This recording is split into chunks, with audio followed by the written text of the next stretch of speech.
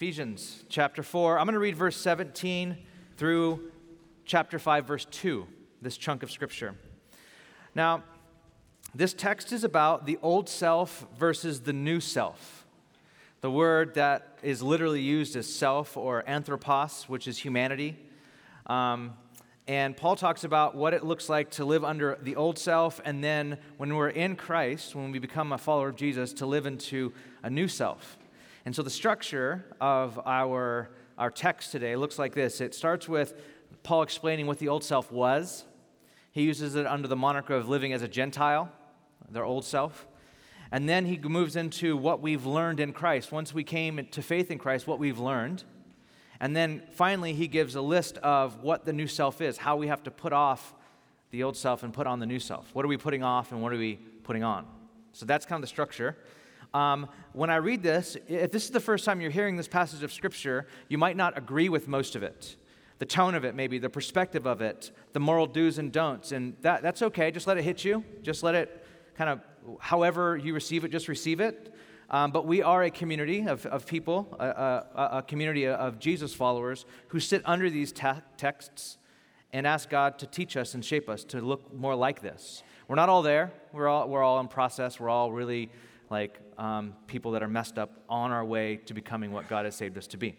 So that's what we're going to be looking at today. So follow along with me, and then I'll pray for God to open up our hearts and minds. So verse 17. Paul says, "So I tell you this, and insist on it in the Lord, that you must no longer live as the Gentiles do in the futility of their thinking. They are darkened in their understanding and separated from the life of God because of the ignorance that is in them due to the hardening of their hearts. Having lost all sensitivity, they have given themselves over to sensuality so as to indulge in every kind of impurity, and they are full of greed. That, however, is not the way of life you learned when you heard about Christ and were taught in him in accordance with the truth that is in Jesus. You were taught, with regard to your former way of life, to put off your old self, which is being corrupted by deceitful desires, to be made new in the attitude of your minds, and to put on the new self, created to be like God in true righteousness and holiness. Therefore, each of you must put off falsehood and speak truthfully to your neighbor, for we are all members of one body. In your anger, do not sin. Do not let the sun go down while you are still angry, and do not give the devil a foothold. Anyone who has been stealing must steal no longer, but must work, doing something useful with their own hands, that they may have something to share with those in need. And do not let any unwholesome talk come out of your mouths, but only what is helpful for the building others up according to their needs, that it may benefit those who listen. And do not grieve the Spirit of God, the Holy Spirit of God, with whom you were sealed for the day of redemption. Get rid of all bitterness and rage and anger, brawling and slander, along with every form of malice. Be kind and compassionate to one another, forgiving each other, just as in Christ God forgave you. Follow God's example, therefore, as dearly loved children, and live a life of love, just as Christ loved us and gave himself up for us as a fragrant offering and sacrifice to God." That is God's word. It's beautiful. Let's pray. This morning, Lord, we are all come before you as broken people that are being put together by you. And as we sit under this text this morning, I think all of us in some way feel inadequate, feel like we fall short, feel like there's a lot of stuff to take off, and we need to put on the new man, the new self, the new woman. And so I pray today that you'd give us the power by your Spirit to do that, God. Help us to take off the things we need to take off and put on the new self that's been made in the likeness of you, God, the new self that you've given us, you've promised us in Christ. And show us, Lord, in ways that we are acting futile, just the way that we've been living that's just so silly. Sober us up today. We some of us that are a bit comfortable in our sin need to be rebuked sometimes in our sin, just by your Spirit. Just like, stop doing that. Need to be warned. And I know that that's all coming in love. Thank you, Lord, for your love. Your loving kindness that leads us to repentance. So speak the truth today to us in love. And use me, I pray in Jesus' name. Amen. Amen. If you are looking to be sad, let me suggest to you an album. Father John Misty, if you're familiar with this artist, his new album called Pure Comedy. Father John Misty, his real name is Josh Tillman, used to play drums for the band Fleet Foxes, who will be here at Outside Lands soon. I can't wait. But his new album is fatalistic. It's exhausting. It's devastating. But it's sonically soothing. Like you listen to it, you're sonically soothed. Just don't listen to the lyrics.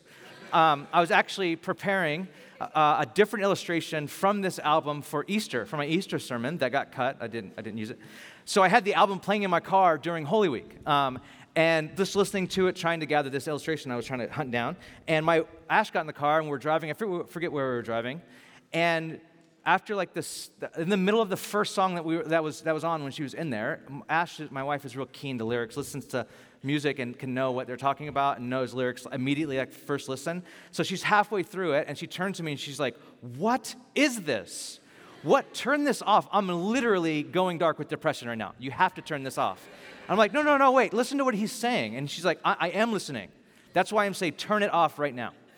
The title track, he sings about the meaninglessness of life, that this life is so meaningless that this has to be some sick joke. And he calls it's so meaningless, it's got to be, it's pure comedy. It's tragic comedy. This is a gross joke, a sick joke, a joke a madman made up. In the second song, it's called Total Entertainment Forever. And he sings about our future.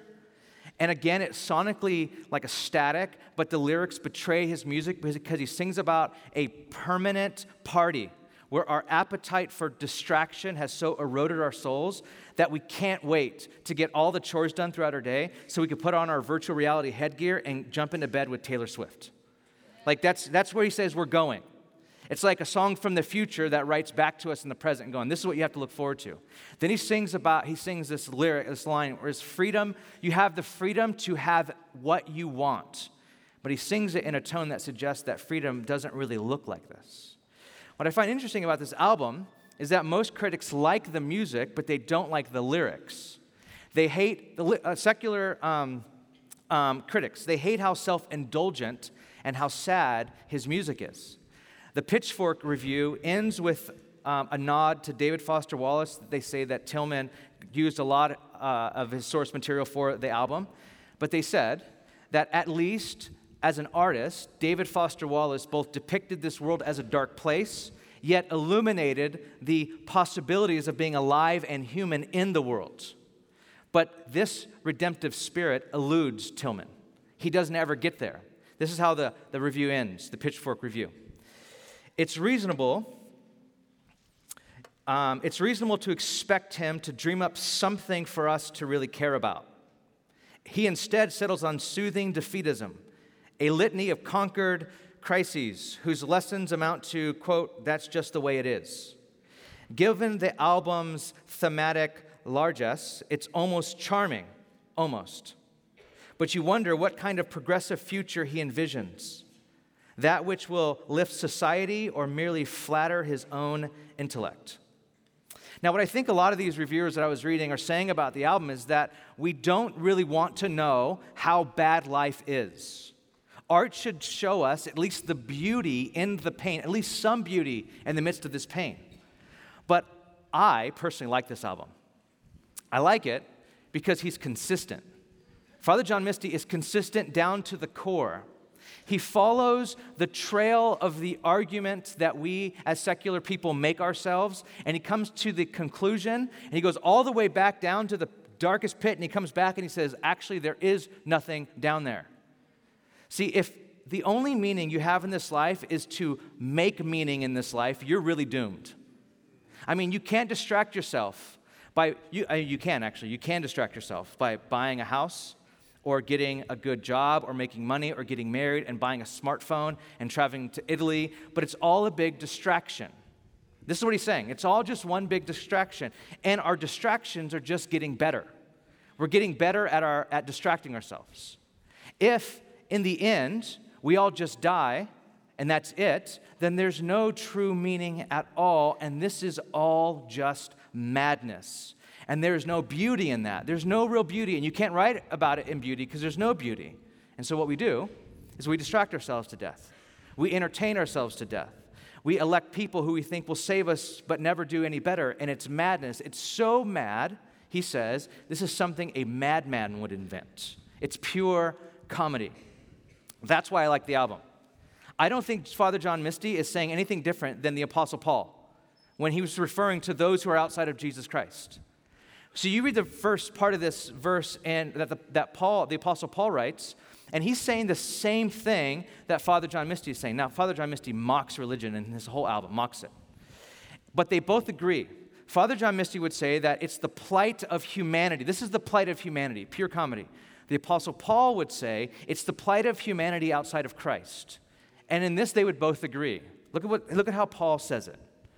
So I tell you this, and I want to insist on it in the Lord, that you don't live like the Gentiles do. Again, Gentiles is a moniker for anyone outside of God. He says that to live that way, if you live outside of God, you're futile in your thinking. And then he describes them. He says they are darkened in their understanding and they're separated from the life of God because of the ignorance that is in them due to the hardening of their hearts, having lost all sensitivity. They have given themselves over to sensuality so as to indulge in every kind of impurity, and they are full of greed.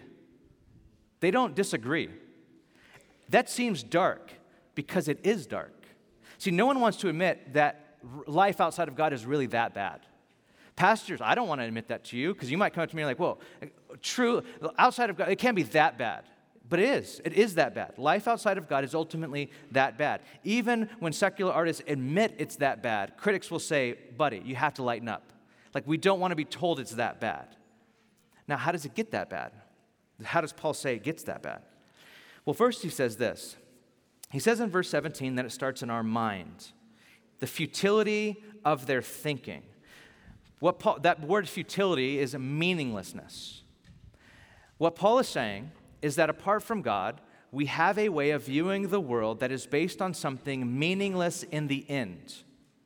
We don't just want, what we don't want to do, we don't want to follow this logic all the way to its end because we're too afraid of it. Because if you actually sat down and wrote all the things that bring you meaning in life apart from God, if you were outside of God, and you wrote down all the things in this life that give you meaning, if you follow those things logically all the way to the end, it's meaningless. It doesn't mean anything. Example of this, in Timothy Keller's recent book called Making Sense of God. He writes about humanistic morality. He says that most secular people today, we live in a very secular city, San Francisco, most secular people today also hold a set of ethical beliefs about the nature of human life. So San Francisco is a secular town, but it also has a lot of ethical beliefs about the way humans should be treated. However, this is what Keller writes. Where do these values come from? None of these humanistic moral standards can be proven empirically. And not only that, but they don't logically flow from a materialistic view of the world. So if you just took the logic to its end, how you think the world came to be, and you follow where it happens after, and you follow that logic, you do not get this. There is no way empirically that you can prove to treat each other ethically like the way that we do. Then he quotes a rather funny comment from a New York Times article about the meaning of life. He read this. He said he read this article in the New York Times about the meaning of life, and then someone made this comment in the thread, and he quotes the comment, which I don't know if anyone's ever done that, but he's done it. He says this is the comment. When the Hubble Space Telescope pointed to a black spot in the sky about the size of an eraser head for a week, it found 30,000 galaxies over 13 billion years old with many trillions of stars and many, many more trillions of infrared planets.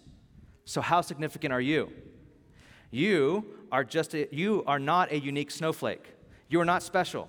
You are just another piece of decaying matter on the compost pile of this world. Nothing of who you are and what you will do in this short time here will matter. Everything short of that realization is vanity. So celebrate life in every moment, admire its wonders, and love without reservation.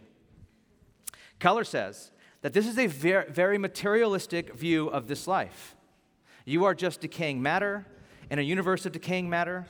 But then, he says, with the word so indicating a logical sequence, we are told that we should therefore live life of celebration and love. It does not make any logical sense at all. That is not consistent. You are just decaying matter. You came from matter. You're going to go to matter, therefore love. Like, whoa, wait. That doesn't make any logical sense at all. Then he quotes a Russian philosopher who sarcastically summarized the ethical reasoning of secular humanism like this: man descended from apes, therefore we must love one another. It's absurd. It's futile thinking used as a distraction during your time on earth, and what we don't really want to do is deal with how real and consistent this logic, where it puts us in the end. If we really dealt with the logic and took it to its end, we would end up with a soundtrack like Father John Misty's album. That's what we would end up with. And so Paul says, and the reason for that, the way that we live now is that we give ourselves over to sensuality, verse 19.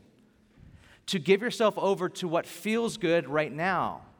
What feels good to you? If this is all there is, then the only thing left in life is just to feel good in the moment. You are just a creature that is trying to feel your way through this life with whatever gives you the most pleasure. So if pleasure is pain to you, and that's what makes you feel alive, then do it. If it's pain on yourself or pain on someone else, do it.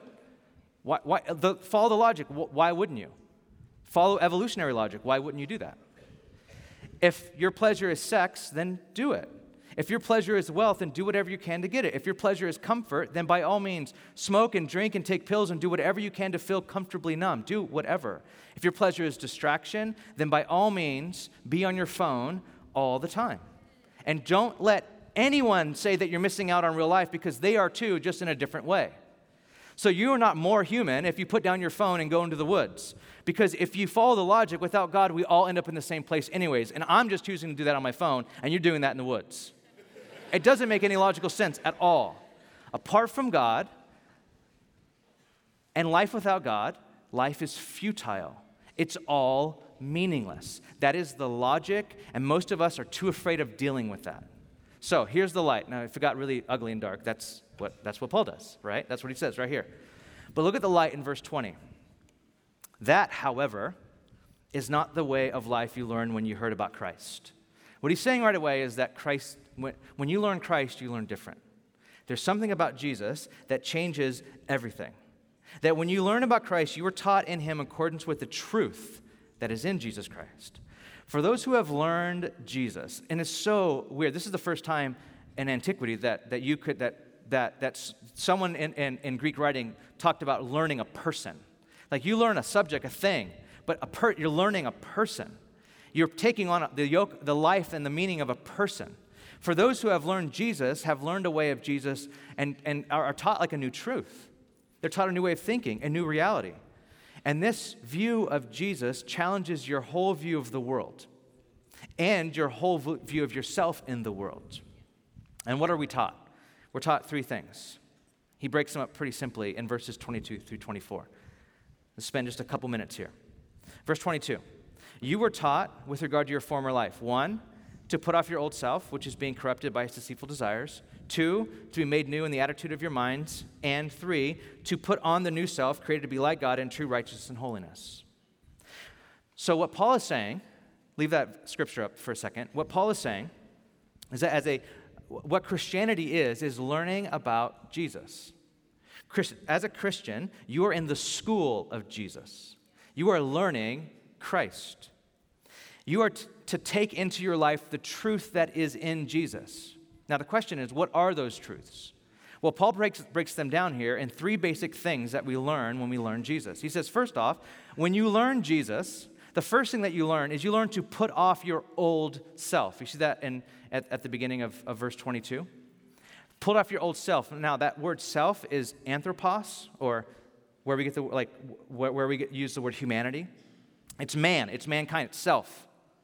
We have learned to take off our old humanity. The first thing that we learn when we come to faith in Jesus, that we're actually laying aside who we once were, and we're stepping into who we are in Christ.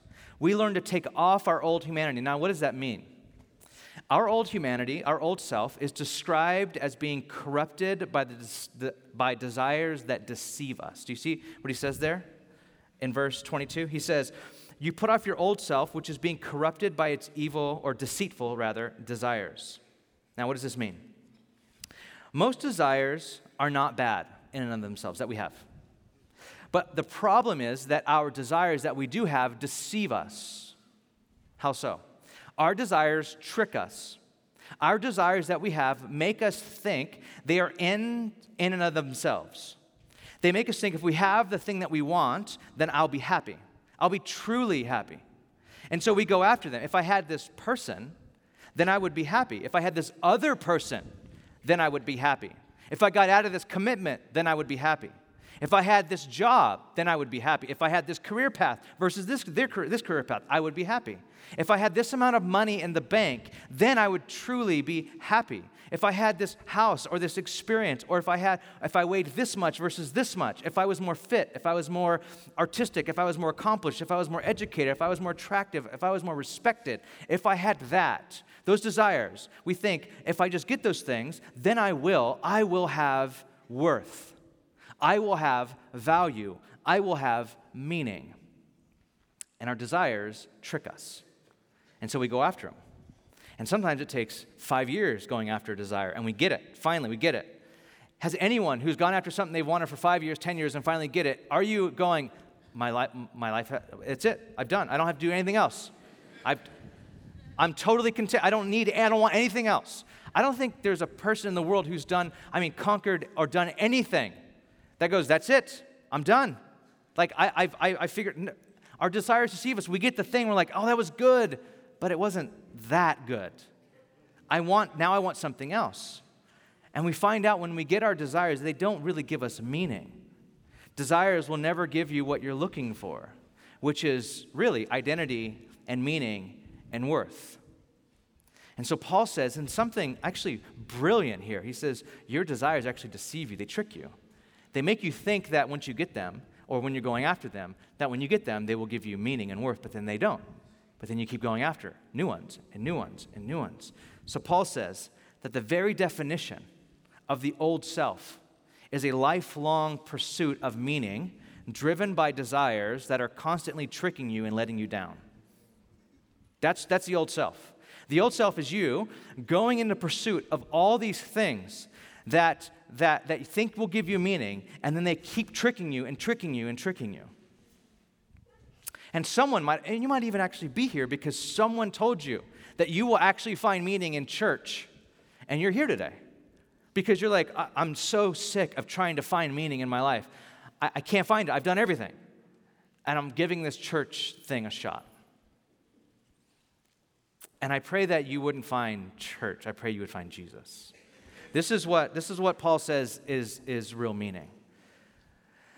Our desires, unredeemed by Christ, our desires are actually killing us because they're sending us down roads that lead to nowhere.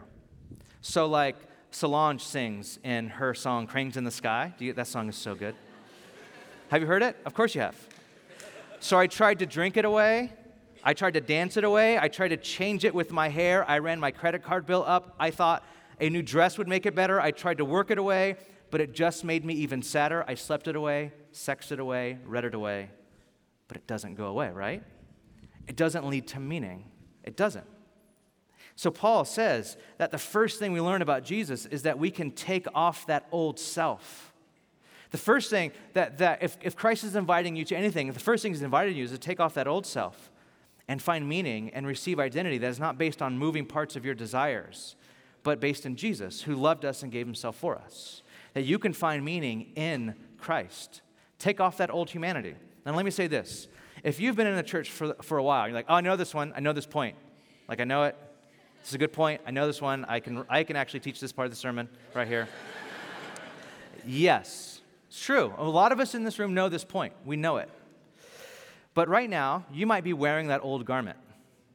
You put it back on. I mean, Paul is saying that, there's a possibility that we can take this stuff on and take it off. Paul's like, take it off and keep taking it off because that's not who you are. You might have put on the old garment again. Maybe it was just this week. And you put it back on again on those desires, those things that you wanted, and you're like, you know what? Christianity didn't really do the thing I was thinking it was going to do, so I'm going to go back to my old self and put this thing back on. And you put it back on. And you know where that road leads. You know it. So I'm going to ask you, again, to take off that old self. Paul says, take it off, lay it aside. Those are grave clothes. You have no business wearing grave clothes. Take them off. That's the first thing that we learn. But the second thing we learn is that we are made new. You see that? We're made new. You were taught that you to be made new in the attitude of your minds. The second thing we learn is that when we learn Christ, that we have been made new. Christianity is not about becoming moral or becoming nice. It's about becoming new. You are new.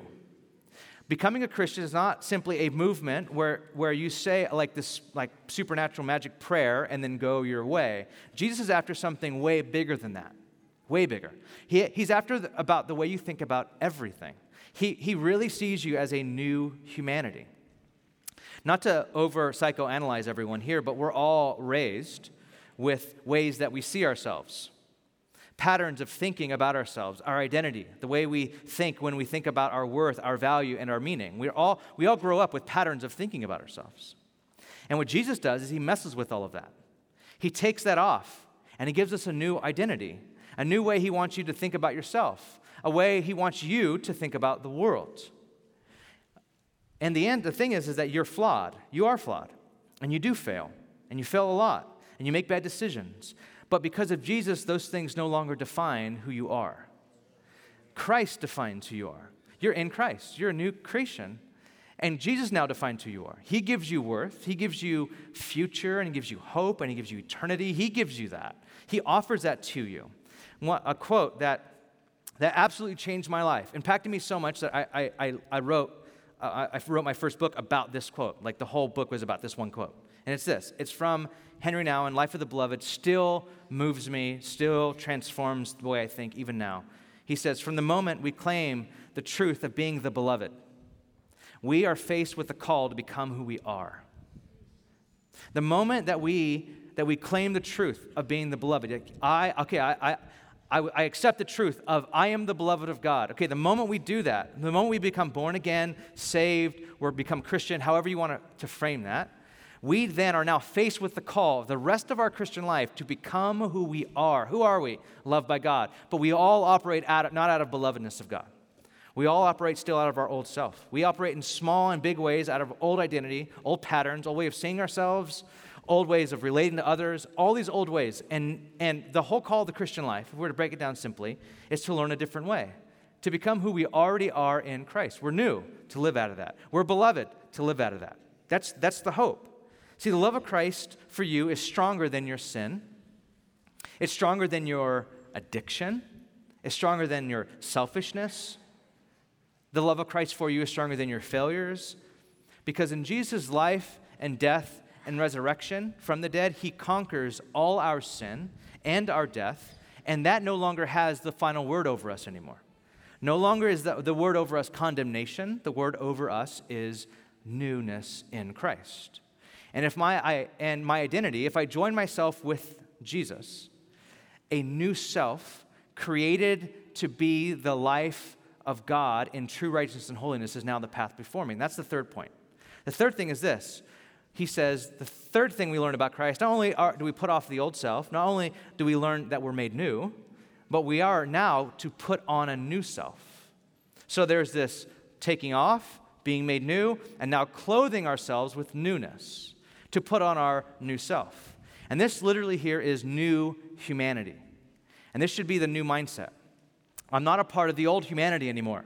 That's not who I am. I'm not, those old clothes that I used to wear, those old grave clothes, those old garments are not who I am anymore. I am new in Christ. Now this section breaks out into one of Paul's famous therefore sections. And this is a description of the old self versus the new self. So, I don't know how practical the beginning of that sermon was. Probably not that practical. But let me spend the next just a few minutes getting practical and really trying to pastorally speak into this congregation specifically. Because Paul says once we've taken off the old self, we have to put on the new self, and it looks a certain way as it relates to the Christian community. And how does that look? Well, first it says this. Verse 25. each one of you must put off falsehood and speak truthfully to your neighbor. So what do we have to take off? Take off lying. Church, the most common forms of lying are subtle embellishments, false representations of who we are to other people. Stop doing that. Stop lying. Stop lying about yourself. Stop lying to yourself. Stop lying about other people. What lying is, it's presenting a view of myself that's not based on truth. Lying is perception management because we're afraid of others knowing who we really are, and so we lie. We don't want other people to know how we misbehave, what we do when no one else is around. Like when they ask us a question, we like to sound a little bit more spiritual, a little bit more honest, a little bit stronger, right? Or if the occasion calls for it, a little bit more humble than we were at that time when that thing happened. Like I was there. You weren't that humble. You lost. That was it. You lost. You didn't give up. You lost. Whatever. And we lie. We do that because it's perception management. I don't want people to know that about me. And so what I do is I put up a front, and I say these things that are not true about who I am. See, the thing is this, the cross has already spoken the truth of who you are. You're flawed, you're morally compromised, you're selfish, and that's why Jesus had to die for you. Like the cross says that all. The cross says you need redemption. And now we can be honest, like I need redemption. I'm still in process of redemption, so start speaking truthfully. Start speaking truthfully about your work. Start speaking truthfully about who you are and the mistakes you've made. And when you speak truthfully about someone else, speak the truth in love. Remember we learned that last week. Speak the truth in love. So speak truth. And maybe one day we won't have to say, so let me be honest. Because we're always honest. We don't have to say that. Like let me be real. Let me be honest. Like one day you won't have to say that. One day you'll be like, let me say something. And people will go, he's being honest. This person's always honest. So take off lying. Take it off. Put on speaking the truth.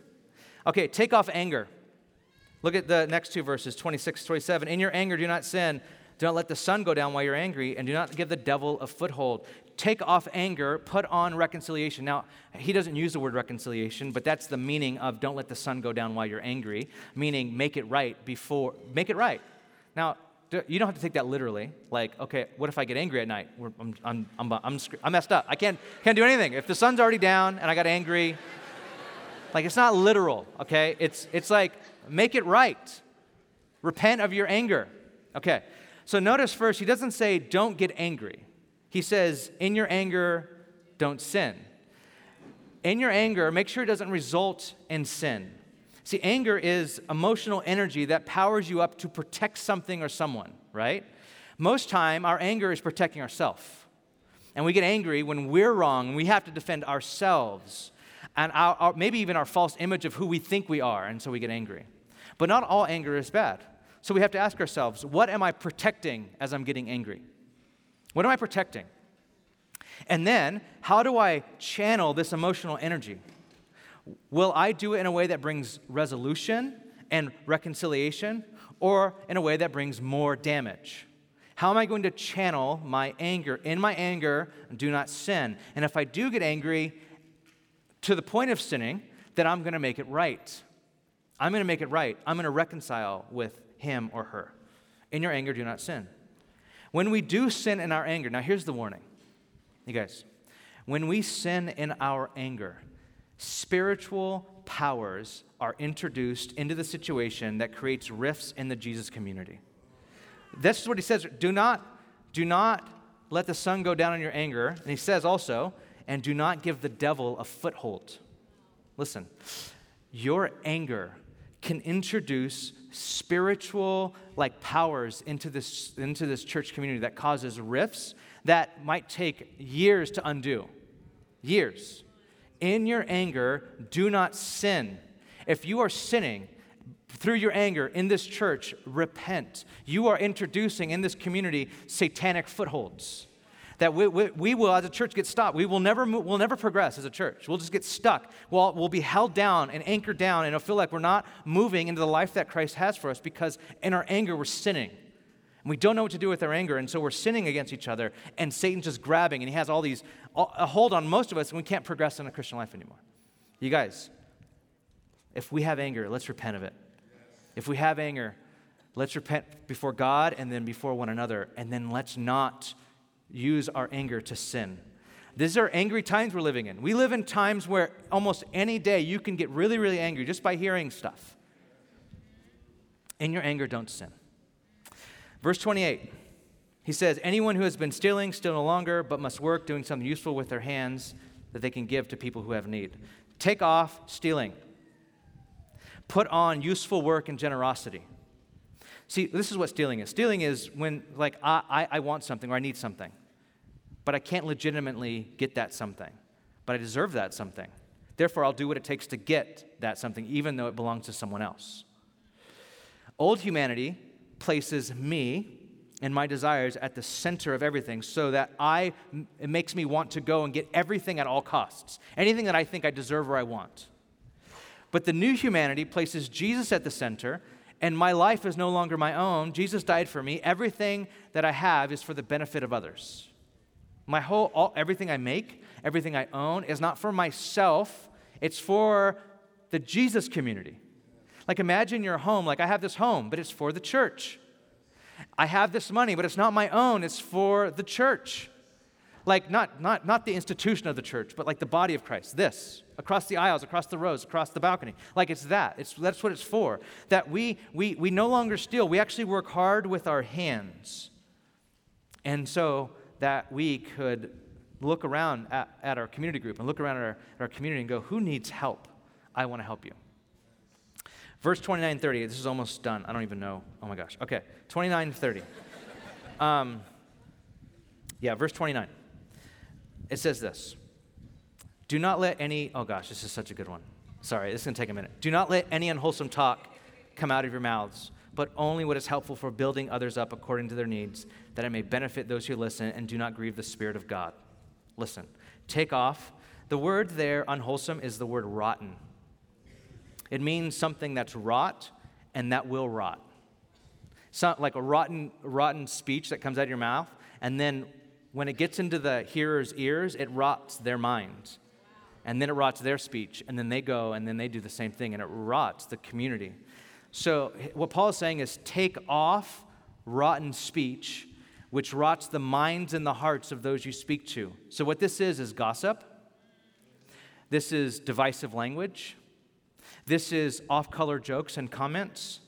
This is talking about someone in such a way that erodes our confidence in them to be what God has created them to be. This is racist language. This is sexist language. This is talking about another brother or sister in a way that is sexual or mean or nasty. You are not allowed to talk about people in this community in such a way. You are not allowed to do that. It rots this community to its core. If you have divisive speech and you are sowing little divisive language, like, you know what I heard, you know what I heard, you know what I heard, that's rotten. You're like, but I'm processing. Listen. We have this therapeutic community. We have a therapeutic generation where we're just like, we need to process. I need to process this. If your processing rots the community, you will never get around that before God. You'll not stand before God and go, yeah, God, I ruined a whole church, but I was processing. He's like, oh, you were? Oh, my bad. I'm sorry. I know I said don't do that, but you know what? You had an excuse. You could do that. You'll never get away with that, ever. You're not allowed to do that. You are not allowed to talk about people in such a way that introduces rottenness in this community. And if you're doing that, you need to stop doing that. This community is a community of people who have been remade around the story of God's grace and restoration and forgiveness. Why would you even talk that way? Who taught you that? Not Jesus. That's not the way of Jesus. Someone else taught you that, whether it's language on Twitter or language on news or language on social, somewhere taught you that, but that's not the way you act here. That is not the way you act in the Jesus community. That language is not allowed here. And if someone is coming up to you and saying, you know what I heard, I need you to pray for so-and-so, like, whoa, wait. a prayer request that's gossip is still gossip. Like, even if you say, the Jesus stuff, like, let's pray for so-and-so because, and then gossip. Like, that's, the other person needs to go, stop. That's gossip. And that's rotten. Your breath stinks. Not like your real breath, but like your language. It smells. That's not the way we talk about each other in the Jesus community. When we speak in a way that introduces rottenness in the community, not only does it introduce rottenness in the community, but it grieves the Spirit of God. Okay, so our anger will give Satan a foothold in our church, and our rotten speech will grieve God's Spirit. Like, when we let go of rotten speech in this church, the Spirit of God is like, ow, that makes me sad. That makes me very, very sad. It grieves the Spirit of God. And when we grieve the Spirit of God, we're like one step away from like quenching the Spirit of God.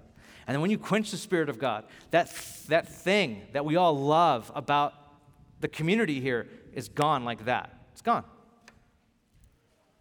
I don't know if you've ever been a part of a church that has lost the essence of the Spirit of God because of words, of anger, of resentment, of bitterness, of rotten speech.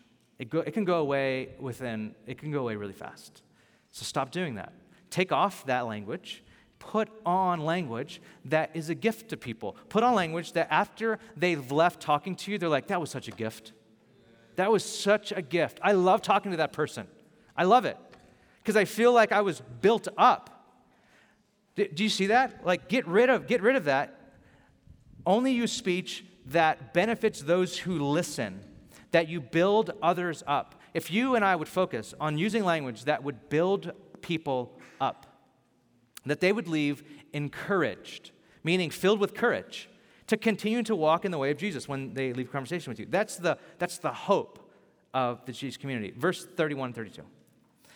Now get rid of all bitterness, rage, anger, brawling, slander, along with every form of malice. Be kind and compassionate to one another, forgiving each other, just as Christ has forgiven you. Now, look at the motivation of all of this. This is taking off harboring destructive behavior. Take it off. Put on compassion that leads to forgiveness. Why? Because Christ has forgiven you. Like, this needs to shift in our mind. You realize that before God, you were a sinner saved by grace. You are not allowed to go and spread and become like angry and bitter and brawling and slander because you were saved from those things by Christ's own death. And so this community of people that live under Jesus now behave in a different way. And then Paul ends like he begins. See, Paul appeals to who we are. That's what he does at the very beginning. He says, so I tell you this and insist on it in the Lord that you must no longer live like Gentiles do. The problem is that they are Gentiles. He's writing to a Gentile congregation. So it would be like if Paul wrote to us and he says, I want to tell you this and I insist on it in the Lord that you no longer live like Americans do. And you're like, wait, I'm American. Paul says, nuh-uh. You're more Christian than you are American. You are more in Christ than you are as a Gentile. Christ has redone your ethnic identity in a way. He has redone your gender identity in a way. He has redone everything to where the most important thing and the truest thing about you is not your gender, ethnicity, anything. It's that you're in Christ. That's the first thing. And that we're all in Christ together. That's not who you don't live like that anymore. You live like a Jesus follower. You live like a community of people following Jesus. That's how you live. So in verse 1 in chapter 5, he says, follow God's example, therefore, as dearly loved children. He's saying, be who you are. You are dearly loved children. Now live that way. Live a life of love because Christ loved us. Be who you are. That's what he's saying. The second that you accepted life in the beloved, the call of your life is to become who you are. This is what Paul is saying here. Now, you are dearly loved, now love. And he ends where he begins. This is who you are. You are the beloved of God, therefore be who you are. Live a life of love because you are loved. The only motivation that we have for this, like I can come up here and tell you what to do, and there's some way in the Christian community that we kind of like being told what to do. We like that. And I think it's needed. I mean, Paul does it here. It's needed. But whenever we're told what to do, it always comes out of who we are. So Paul doesn't say, I want you to speak well, and I want you to not get angry. He's not telling us to do something that we are not. He's saying, be who you are. You are loved by God. You are accepted by God. Now be who you are. And who you are allows you to live this way. So when we speak of ways that are wholesome, that's who we are. When we put on love, that's who we are. When we speak truthfully, it's who we are. When we deal with anger righteously, it's because that's who we are. When we work and give out of what we have, it's because that's who we are. Paul is saying, this is who you are, now live that way. And so, church, I want to emphasize the life that we have in God is new. And it also is practice of taking off and putting on. And so today, let's practice this together. There are things that we need to repent of. People that we might need to text right now, call on the phone right now. People that we need to make it right with. People that we need to forgive in our own hearts that they don't know what they did, but they might have passed away, and we can't get a hold of them. And so we need to forgive them in our hearts. There are people that we're not even in contact anymore, that we've done something to, or that did something against us, and we've harbored bitterness, and we need to bring that to God and let that go. And then we need to take on, to put on love. So we have this practice as a church to kneel. I think this is a good practice. What we do today, what I want us to do together as a community, and there might be a lot of us that are doing this, and that's okay, that we kneel as sinners and we stand righteous. You might need to feel that in your body, because you need that. You need to go, I need to stand and confess old self by kneeling, and then I want to stand new self righteous. I need to feel that in my body, and I want to invite you to do that as we move into our second set of worship. Let's pray. Lord God, would you please help us right now, bring to the surface those ways that we have trusted in the old self, that we've put the old self on. We slipped it on like an old hat, old shoe, an old jacket. It's so worn in, and we just like, oh, I love the feel of this thing. But it's old. It's not who we are anymore. But we put it on. We put it on this last week. We put on anger and gossip and bitterness. We've put this stuff on, and we just say, God, we don't want it. It stinks, it smells, it's putrid, it rots this community, and we don't want that. I pray that those that are sitting in these chairs that belong to this church, that belong to community group, that belong to this community, that they would feel right now the weight of their responsibility to this community. That when they are angry in sin, it introduces satanic footholds in this church, and they would feel that because it's true. God, we are all responsible for one another. And when we have rotten speech, it grieves the Spirit of God for all of us. I pray that we just sit with that for a second and realize that we're not just autonomous self floating out, and our consequences don't matter to the person sitting next to us, but they do. They do. And so, Lord, where I have been angry and sinned, would you forgive me? And where I have allowed putrid gossip from my mouth into any ears in this church, would you forgive me? God, I'm sorry.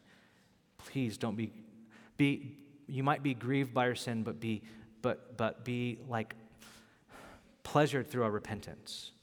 Come near us. Be attracted to it now as we repent. Be attracted to our hearts, saying our hearts are broken and contrite, and we're sorry for our sin, God. And for those that maybe at the very first part of the sermon, they were really paying attention because they feel like they've been chasing after meaning and they don't have it, I pray they would come to find Christ today and find meaning. In Jesus' name, amen.